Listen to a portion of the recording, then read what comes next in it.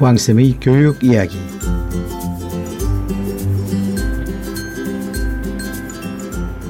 안녕하세요. 왕쌤 한한근입니다. 이제 그 고3들의 입시 시즌이 가까이 오면서 고등학교 1학년이나 2학년 학부모님들의 걱정이나 행보도 또 달라지고 있습니다. 1학년, 2학년들 부모님들이 갖는 고민들은 크게 몇 가지로 나눌 수가 있습니다. 첫째, 내신 최상위권 학생들 같은 경우는 과연 스카이를 어떻게 공략할 수 있을 것이냐라는 부분들에 관심을 갖고 있는 겁니다. 내신 최상위권이라 그러면 1등급 중반에서 최소한 1등급 후반 정도는 되는 학생들이죠. 이 학생들이 서울대를 지원하는 겁니다. 자, 일단 일반고 같은 경우는 이 등급대 학생들 중에서 소위 말해서 문과 1등, 이과 1등 정도는 되면은 이제 직윤을 쓰겠죠. 근데 이제 그 성적이 안 되는 학생들 같은 경우는 과연 일반 전형을 쓸까 말까 고민을 하게 됩니다. 자, 그런데 이게 굉장히 중요한 부분들인 게요. 최상위권 학생들에게는 왜 그러냐면요. 내가 서울대 직윤 추천서를 받을 수 없다라고 아이들이 딱 확신을 하는 순간 목표가 확 떨어집니다.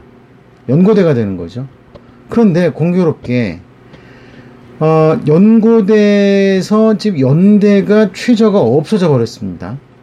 자, 최저가 없어지고 내신과 면접의 반영 비율이 높아졌습니다. 그리고 고대 같은 경우는 현재 최저가 있기는 하나 앞으로 어떻게 될지는 모르고, 또 고대의 학교장 추천 전형 같은 경우는 워낙 인원이 많기 때문에 상대적으로 그 지원을 할 수 있는 가능성이 굉장히 높아졌습니다. 자, 그럼 정리를 한번 해보면 어떻게 되는 상황이 되냐면요. 서울대 직윤에 만 도전을 하고 서울대 일반 전형을 목표로 하지 않는다고 하면, 간단히 말해서 목표가 연고대까지 내려오고, 연고대까지 내려오게 되면은 수준이요, 공부하는 수준이 최저를 맞추자가 됩니다. 자, 그런데 우리가 생각을 해야 될 부분들이 한 가지가 있는 게 뭐냐면요, 연고대의 면접이 단순한 인성 면접이나 진로 준비 면접, 학생부 기록 확인 면접이 아니라는 점입니다. 면접이 구술 면접이 대학 본고사나 또는 논술 수준의 구술 문제를 푸는 그런 면접 시험이 있는 학교가 서울대, 연대, 고대, 그리고 과학기술원들, 그리고 포스텍, 이렇게 됩니다. 그러니까 스카이하고 카이스트, 포스텍, 지스트, 유니스트, 디지스트, 자, 요런 학교들이 다 실제 면접 시험을 치릅니다. 그런데 이 면접 시험 수준이 꽤 높습니다. 생각보다 높습니다. 그런데 이게 한 문제를요, 천천히 분석을 해보면 그다지 어려운 문제들은 아닙니다. 특히 요즘에 이제 고교 교육 정상화 관련해서 이제 출제 문제의 난이도 조절이 되고 있기 때문에 생각보다 문제를 꼼꼼히 시간 여유를 갖고 풀어보고 검토해보면 이 못 풀 문제들이 아닙니다. 그런데 제한된 시간 안에 그것도 말로 설명을 해야 된다는 부분들에서 많은 학생들이 부담스러워합니다. 자, 그렇다면 서울대, 연대, 고대와 같은 스카이를 목표로 하는 학생들 같은 경우는 어차피 같은 환경이라는 얘기입니다. 서울대 일반 전형이나 연고대의 추천이든 아니면 일반 전형이든 다 어차피 구술 면접이란 과정을 통과를 해야 됩니다. 그런데 이 구술 면접이 굉장히 어렵다고 소문이 나 있고 평가가 나 있습니다. 그런데 잘 들으세요. 이 소문을 주로 내는 곳이 어디냐면요, 학원들입니다. 이거 당연하죠. 예, 어려우니까 학원에서 공부를 해가라, 이렇게들 하는데, 또 상대적으로 봤을 때 지방에 있는 그러니까 이제 학원이라든지 이런 그 스카이나 과기원들이 구술 면접이나 또는 심층 면접을 합격한 지방고 출신이라든지 일반고 출신들이 이야기 들어보면 생각보다 문제가 쉬웠다고 얘기하는 학생들이 많습니다. 도대체 이게 어디가 진짜라는 거죠? 뭐가 진짜일까요? 자, 요 말씀도 뭐 저니까 드리는 말씀입니다. 솔직히 말씀드리면은요, 예, 이게, 사실 저는 중간에 있어서 이런 말씀을 드리는 겁니다. 복골복이라고 생각하시면 됩니다. 복골복이라고. 어떻게 되냐면은요, 아무리 공부를 열심히 하고 잘하고 정말 수능 만점을 받은 학생이라 그래도요, 이게 자기가 잘 아는 부분이 있고, 각 과목마다 그렇습니다. 각 과목마다 자기가 잘 아는 과목이 있고, 그렇지 않은 과목이 또 있고 그렇습니다. 그 중에서도 특히 내가 장점을 가지고 있는 그 범위가 있는가 하면, 난 저거는 2점짜리 문제도 난 거기서 문제 나오면 나 정말 못 풀겠다는 한 부분이 꼭 있습니다. 반드시 있습니다. 누구든 마찬가지입니다. 이거는 공부를 잘하든 못하든 누구나 똑같은 겁니다. 모든 부분에 완벽한 사람이 또 없죠.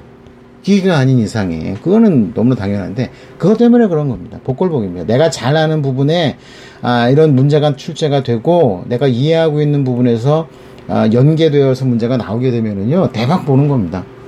자, 이런 시험이요, 수능도 마찬가지입니다. 수능 만점자라든지 수능 최고 득점자들도 이야기를 들어보면은요, 자기가 만점은커녕 올 1등급을 맞을지도 오락가락했다 이렇게 이야기하는 학생들이 대부분입니다. 왜 그렇겠습니까? 이게 시험 문제라는 것이요, 참 운에 많이 연결이 된다는 겁니다. 그래서 제가 말씀드리려는 거는요, 어차피 구술 면접 자체는 복골복이다. 서울대 구술 면접 문제나 아니면 연고대 과기론까지도 어차피 그 구술 면접의 요즘 문제의 난이도는요, 기준이 다른 데가 아닙니다. 기준이요, 고등학교 교육과정입니다. 많이 벗어나지 못합니다. 물론 연대 같은 경우가 고등학교 교육과정의 문제를 좀 꽈서 사실상 대학 1, 2학년 수준의 문제를 출제해가지고서 욕을 좀 많이 먹기는 하는데, 그럼에도 불구하고 꼭 정답을 제한 시간 안에 딱 맞춰야 되는 시험이 아니라는 거죠. 면접은, 구술 면접은. 그렇기 때문에 현실적으로 보면은요, 서울대 일반 전형을 포기하지 말라는 말씀을 드리고 싶다는 겁니다. 특히 일반고가 됐던 뭐 변두리 지방 학교가 됐던 학교 학생들 중에서 서울대 직윤 안 쓰면 나는 서울대 못 쓴다라고 생각하는 학생들이 꽤 있는데요. 솔직히 서울대 직윤을 목표로 막 뛰는 학생들이라면은요, 서울대 일반 전형에 서류를 넣어서 한번 만약에 그 2배수 안에만 들어간다고 하면은요, 한번 경쟁해볼 만한 실력이라고 보면은 됩니다. 물론, 이제 서울대 직윤을 준비하면서 2등급 3개를 못 맞춰서 노심초사하는 학생들 같은 경우는 좀 문제가 있죠. 예. 사실 이런 부분들은 대도시라든지, 이런 좀 큰 지역의 학생들 입장에서 이해가 안 되는 이야기인데, 솔직히 지방이나 변두리 학교에서는 2등급 3개를, 수능 2등급 3개 때문에 온 학교가 전전긍긍하는 그런 경우들이 많죠. 자, 그런 경우는 빼고. 자, 일단 내가 전교에서 1, 2, 3등, 1, 2, 3, 4, 5등 또는 10등 안에 들어서 어쩌면 서울대 직윤을 목표로 막 달려갈 수도 있는 학생이다라고 한다면, 만약에 직윤을 못 받더라도 일반 전형으로 원서를 써서 한번 도전해보죠. 어차피 수시원서는 6장인데 한 장 서울대 써서 원서를 써서 내서 서류 전형 통과 못하면 내가 원래부터 안 됐던 거고 그렇게 한번 하면 되죠. 자, 많은 분들이요, 정말 착각과 오해를 하시는 부분들이 수시원서는 6장을 쓰는 거예요.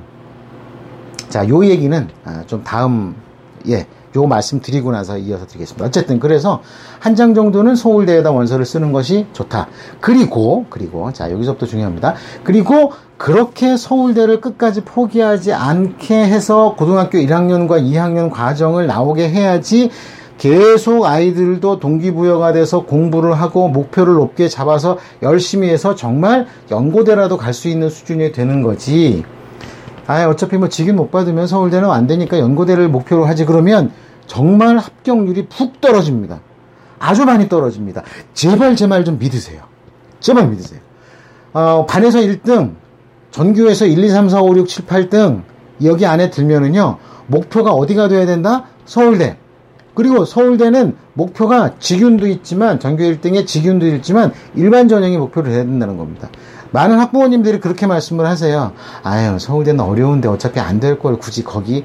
아니, 어차피 안 될 그 상위권 명문대학을 어떻게 왜 굳이 가려고 하죠? 아, 우리 아이 실력은 안 돼서. 그 아이가 실력이 있는데 부모님이 일찍 포기해가지고 못 가는 거라 그러면 어떻게 하실 겁니까? 생각보다 서울대 합격한 학생들이 그렇게 어마어마하게 뛰어난 학생들이 아니에요. 단지 국어, 영어, 수학 성적이나 내신 성적에서 좋은 성적을 받은 학생들일 뿐입니다. 만약에 우리 아이가 그렇게 국어, 영어, 수학 성적이 최상위권 성적, 다시 말해서 반에서 1등이나 또는 전교 석차 안에 든다면 그 부분들은 분명히 인정을 해줘야 될 건 인정을 해줘야 된다는 겁니다. 이거를 포기를 하게 되면은요, 아이들 목표가 연고대로 내려오고요. 연고대조차도 이제 보세요. 만약 그렇게 1, 2학년 때 목표가 연고대 정도로 내려오잖아요. 2학년에서 고3 올라가는 그 시점에서 어떻게 되는지 아세요? 아우, 연고대도 너무 힘든 것 같아. 서성한, 성서한 갈 거야. 그러다가 3학년 1학기 딱 끝나고 원서 쓸 때쯤 되잖아요. 그러면 목표가 중경외시로 바뀝니다. 그래서 아주 많은 지역학교, 변두리 학교, 지방학교의 그 수재와 영재들이 학년이 올라가면 올라갈수록 목표 대학이 떨어지다가 결국은 우리 학교는 전교 1등 해봐야 중경외시밖에 못 가 라는 이야기가 나오고 그 주인공이 우리 아이가 돼버린다는 겁니다. 그러고서 어떻게 해요? 학교 욕합니다. 포기는 부모님이 하고 아이들이 했는데 욕은 학교가 먹는 거죠. 물론 학교가 그렇게 도와주지 못하는 부분도 있어요. 근데 학교라고 해서 별다른 능력이 있는 게 아니에요. 본인이 열심히 준비하고 목표하고 막 달려가야지 어떻게 학교도 끌어주지. 아니, 본인이 마음이 없다는데 그게 가능하겠습니까? 안 되죠. 네, 그렇습니다. 자, 이 부분들을 좀 생각을 하셔서 준비를 하시는 게 좋고요.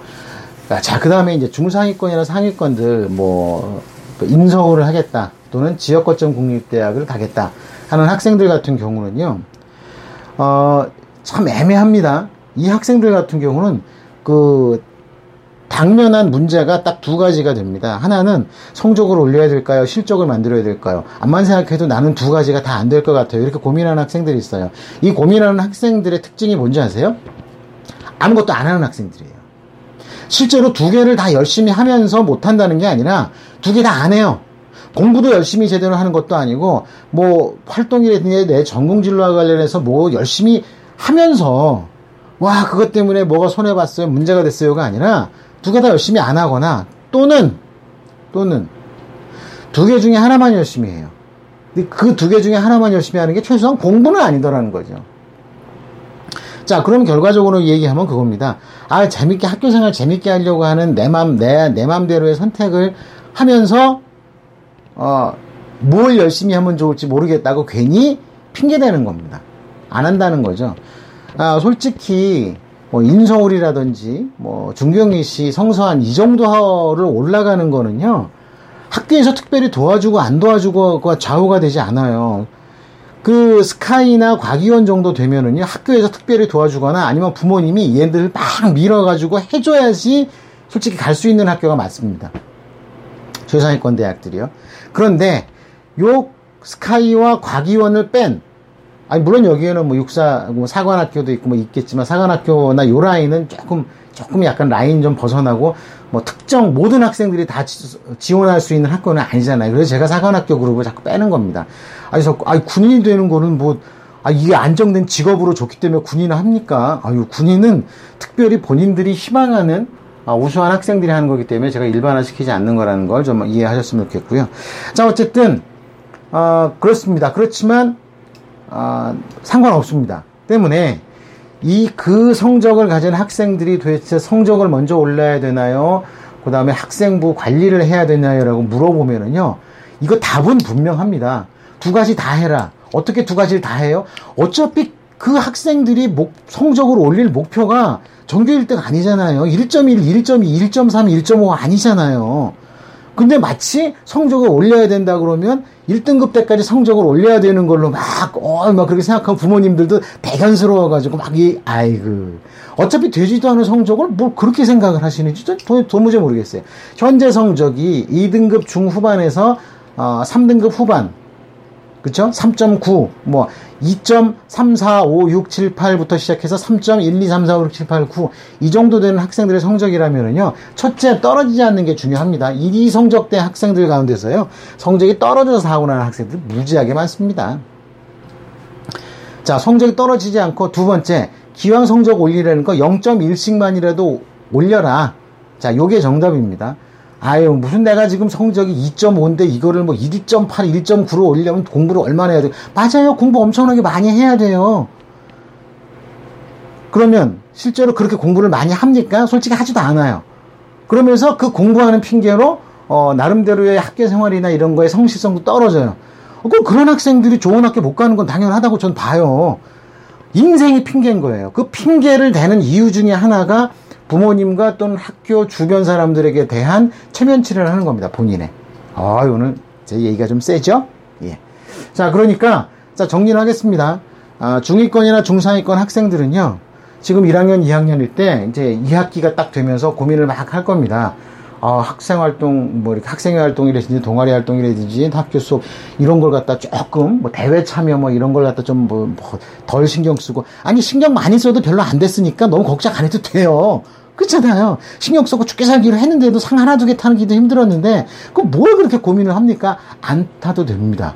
상 몇 개 타야지, 뭐 좋은 대학 갈 수 있어요? 이렇게 물어보는 분들이 아직도 있습니다. 상 안 타도 좋은 대학 가고요. 상 많이 타도 좋은 대학 못 가는 경우가 많습니다. 그러니까 그거는 상수가 아니고 진짜 필요한 거는요. 공부를 어떻게 열심히 하고 내가 가진 꿈을 이루기 위해서 어떤 노력을 했는지를 구체적으로 파악해 봐야 된다는 겁니다. 예? 학교 수업 시간에 얼마나 열심히 했는데, 학교 수업 시간에 열심히 해야지, 수행평가 열심히 해야지 하고 수행평가 성적에 들어가는 거예요. 성적은 괜찮은데 수행평가에서 망해가지고 등급이 안 나와서, 그럼 공부 못하는 거죠. 뭐 이렇게 복잡하게 생각을 할까요? 그건 아니라는 거죠. 예. 이렇게 생각을 하시면 됩니다.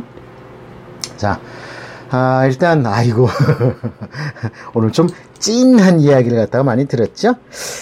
네, 일단, 이렇게 말씀, 먼저 드리겠습니다.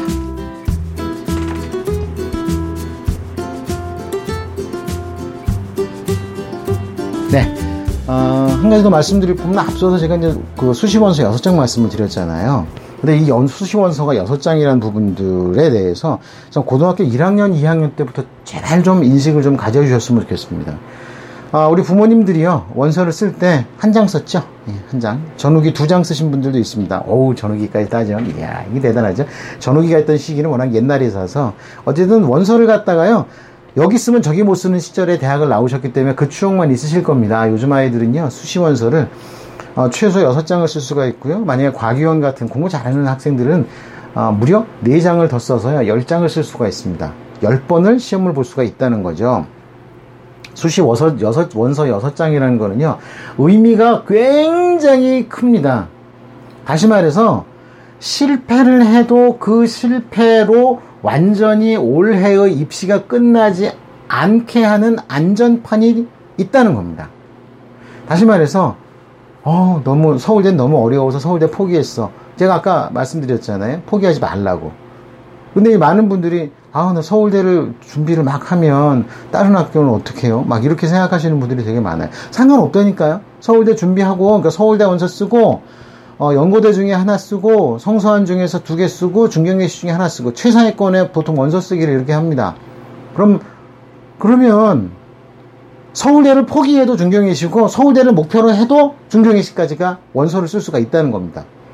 이거 굉장히 행복한 얘기입니다, 이거는. 예? 아주 행복한 이야기입니다. 이 부분들을 정확하게 이해하고 계시면 훨씬 우리 아이의 진로 지도하는데 부담이 없으십니다. 그리고요, 어떻게 인생이, 내가 서울대 가고 싶다 그래서 공부는 열심히 하면 되는 거라 그래서 그게 꼭 우리 아이에게 일어날 수 있는 기적이라고 꼭 어떻게 믿습니까? 세상은 순리대로 사는 게 맞죠. 자, 그리고 앞서도 말씀드렸지만, 최종 단계까지 가기 위해서 면접이 있고, 면접에서는 구술 면접이 있고, 그 구술 면접은 어차피 대학 본고사 수준의 어려운 문제가 출제가 되고, 그 문제를 보는 순간 애가 꽁꽁 얼어가지고서 교수님 앞에 가서 말도 제대로 몇 마디 못하고 어버버버 하다 나와가지고 낙방하는 경우들이 대단히 많습니다. 물론 시험 보고 나와서 아이들이 그렇게 얘기는 절대 안 합니다.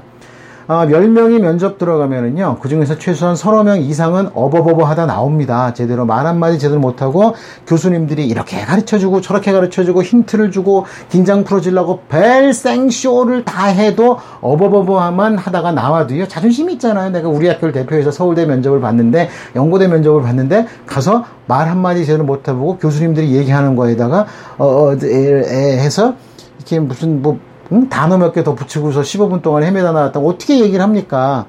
내가 뭐 이 얘기를 했는데, 마치 그 어른들, 군대 다녀오신 우리 아버님들이 군대 갔다 와서 무용담을 얘기하는 것처럼 얘기를 합니다. 솔직히 되게 많습니다. 상위권 대학에 구술 면접장 들어가서 문제를 봤는데 머릿속이 하얘져 가지고요, 제대로 말 한마디 입도 뻥끗 못하고 나오는 애들이 태반입니다. 자, 그런데도 준비를 해야 되느냐? 이거 왜 그런 상황들이 벌어지냐 하면은요, 무조건 어렵다, 힘들다, 대단하다, 막 이렇게 하도 강조하고, 막 겁을 줘놓으니까 애들이 겁에 질려가지고, 들어가면서부터 얼어서 들어가는 거예요. 긴장하지 말라는 말이, 너 긴장 안 하면 넌 죽는다, 거의 이 소리로 들린다니까요. 제가 그래서 면접 준비 시킬 때는요, 이거 전혀 안 한다니까. 면접 준비라는 게 사실은 필요가 없어요. 면접 준비를 되게 빡시게 시키는 분들이 있어요. 뭐 학원도 그렇고, 뭐 그런 전문적인 기관에서는요, 엄청 합니다. 그래야지 돈 받잖아요. 근데 솔직히 면접 준비라는 게 별로 의미가 없습니다. 의미가 없어요. 왜 그러냐 하면, 예를 들어서 심화 면접, 신청 면접 같은 경우는요, 어차피 수능 준비하고 내신 공부하면서 이미 하던 그 범위 내에서 문제가 나오는데, 어떤 문제가 나올지 안 나올지는 그거는 복걸복이라고 말씀드렸고, 봐서 모르면 모르겠다고 하면 되고, 잘 모르겠는데 이거 좀 힌트 좀 주세요. 그래버리면 마음 편해요. 근데 그거 한마디 뻥끗 못하고 있다가 그냥 떨어지는 경우들이 되게 많기 때문에, 자, 그런 문제가 좀 생기는데, 어쨌거나, 자, 원서 6장을 쓰면은요, 좀, 가로, 세로를 했을 때, 세로로 원서를 쓰는 겁니다. 자, 어떤 분들은 진짜 답답한 분들이 있어요. 아이의 실력은, 좀 어떻게 좀 잘 열심히 준비하고, 나름대로 자신감 갖고, 자기소개서를 잘 해서 학생부를 보완하고 하면, 성서한도 합격할 수 있는 정도의 실력이 있고 준비되는 학생인데, 혹시 떨어질까봐, 인서울 제일 아래쪽에 있는 학교들만 6장을 쫙 씁니다. 걱정을 하시는 거죠. 그것도 교과로. 많습니다. 그런 부모님들 엄청 많습니다. 6개를 다 합격시키려고 하는 거죠. 이야, 진짜로 6개 합격 다 하는 학생들이 있습니다. 그런데 어디 가서 그 6개 학교 다 합격했다고 말도 못해요. 쪽팔려서. 뭐가 쪽팔리냐고요? 그렇게 우수한 애들, 왜 그런 학교만 원서를 썼어요? 그 소리 들을까봐. 많습니다. 그래서, 자, 고등학교 1학년, 2학년 학부모님들께 먼저 말씀을 드립니다. 고3 학부모님들도 들으세요. 똑같은 상황들이시니까. 원서요, 세로로 쓰는 겁니다. 서울대부터 인서울 중하위권 대학까지 쭉 쓰는 한이 있어도, 무조건 서울대 쓰는 거 아닙니다. 내신 2등급, 3등급이면 서울대 쓴다 그러면 그것도 미친놈이죠. 그거 아니고, 내신이 1등급부터 시작되고, 나름대로 열심히 하고, 또, 모의고사를 보니까 국영수 중에 한 과목은 1등급 좀 나오더라. 그러면 서울대 일반 전형 써도 돼요. 누가 안 때린다는 거야. 안 잡아가요. 아버님이 운영하는 회사에 세무조사 안 나오고요. 아무렇지도 않습니다. 괜찮습니다. 서울대 일반 전형 한번 써보세요. 그러다가 그렇게 제 말 듣고 원서 썼다가 합격한 학부모님, 제가 그냥 개별적으로 지도한 학생 중엔 그런 학생들 많기 때문에, 제가 저는 이미 검증을 했지만, 혹시 그게 안 믿겨지시면은요, 요번에 고3 학부모님이나 주변에 누가 있으면은요, 성적이 1.567 정도 되는 학생이라면요, 서울대 일반 전형 한번 써보라고 해보십시오. 그래서, 밑줄에 본주는데 어차피 원서 5개쯤 쓰고 나면은 쓸 데가 없어요. 그래서 아래로 씁니다. 아래로. 야, 정말 수능 모의고사 점수도 잘 나오는 애들을요, 수시에 발목 잡혀가지고 정시 성적을 못 쓰게 하는 부모님들 많습니다. 근데 잘 안 알려져 있죠. 왜 안 알려질까요? 쪽팔려서 얘기를 안 해서 안 알려진 것 뿐입니다. 진짜 많다니까요. 자, 그래서 그렇게 원서를 쓰는 겁니다. 그래서 대충 한 2등급대 정도의 성적이라고 하면, 성소한, 중경희시, 건동홍, 국숭세단, 그 다음에 이제 좀 여유있게 상명대부터 시작해서, 수도권 얘기입니다. 수도권. 뭐 이렇게 쓰거나, 아니면은 지방 같은 경우, 지방거점 국립대 쓰는 겁니다. 뭐가 문제가 되죠? 그러니까, 대학 어느 학교를 쓸지, 어느 학교가 더 합격 가능성이 높을지, 솔직히, 중경외시는요, 차이 없어요, 별로. 물론 뭐, 외대, 이공계처럼 좀 낮은 학교가 있긴 하지만, 어쨌든 대부분은 비슷비슷합니다. 비슷비슷하기 때문에, 너무 어느 학교 가면 합격하고 어느 학교 가면 떨어질까, 이거 없습니다. 제발 제 부탁 말씀을 드리는데, 그거는 큰 의미가 없습니다. 일단 수년간의 점수 데이터로 보면 오르락내리락 합니다. 오래 올라갈지 내려갈지 이거 어떻게 합니까? 자신감을 가지시라는 얘기입니다. 자신감을 갖고 우리 아이나 또는 부모님들이 생각해서 여긴 꼭 보내고 싶다는 학교 있으면 너무 걱정하지 말고 원서 쓰세요. 괜찮습니다. 어차피 하향도 써놨으니, 합격해도 다니고 싶지 않은 학교, 어차피 재수할 학교는 뭐하러 씁니까? 그쵸? 상관없잖아요. 그러니까 그렇게 원서를 쓰시면 되고요. 자, 이런 기준에 맞춰서 고등학교 1학년, 2학년의 요번 2학기를 준비시키시면 됩니다. 자, 오늘 여기까지 하겠습니다. 감사합니다. 다음 시간에 또 뵙겠습니다.